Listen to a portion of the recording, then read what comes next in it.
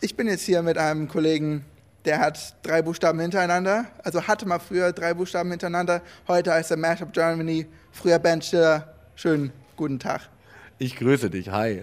So, jetzt wollte ich erst mal kurz schnell wissen, was ist ein Mashup? Das Wort Mash-Up stammt aus dem Englischen und heißt so viel wie Collage. Das heißt, beschreibt eigentlich nur was Zusammengemixtes. Und wie sieht das dann bei dir in der Musik aus? Was machst du da genau? Also ich gehe hin und schnapp mir verschiedene musikalische Identitäten. Im Idealfall versuche ich die auch nicht zu verändern. Das heißt, es geht jetzt nicht darum, irgendwie Metallica 40% schneller zu machen, sondern es geht darum, möglichst im Idealfall die Originalidentitäten zu erhalten und die dann zu rekombinieren, um daraus was Neues zu machen. Diese Mashups, die sind ja jetzt schon relativ populär. Wie populär sind die aktuell in Deutschland oder in der weltweiten Szene? Sind die groß akzeptiert als eigenes Genre oder ist es mehr so ein Subding? Als ich in Deutschland angefangen habe, so vor 4 Jahren, wurde ich belächelt.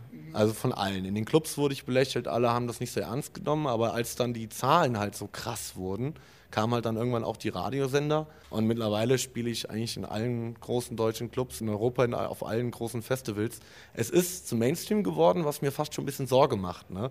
Weil wenn du dir irgendwie aktuelle Produktionen echt von Britney Spears, Pitbull und Co. anhörst, das haben wir auch nicht erfunden, das gibt es ja schon, solange es Sampling gibt, ja. Aber wir haben halt diese Welle wieder losgetreten und mittlerweile ist es fast schon wieder Standard, ne? Deswegen verliere ich gerade so ein bisschen mein Alleinstellungsmerkmal, aber ich will mich nicht beschweren. Also lieber der Erfolg, als dann den Rest meiner Tage da in der Nische zu verbringen. Also insofern kann ich mich nicht beklagen. Es gibt ja auch so eine kleine deutsche Szene von Mashup-Artists. Schmolly, Morgoth, Mash Mike, genau. Die ganzen. Du bist aber so wirklich so ein bisschen der King von den Like-Zahlen, Fans und so.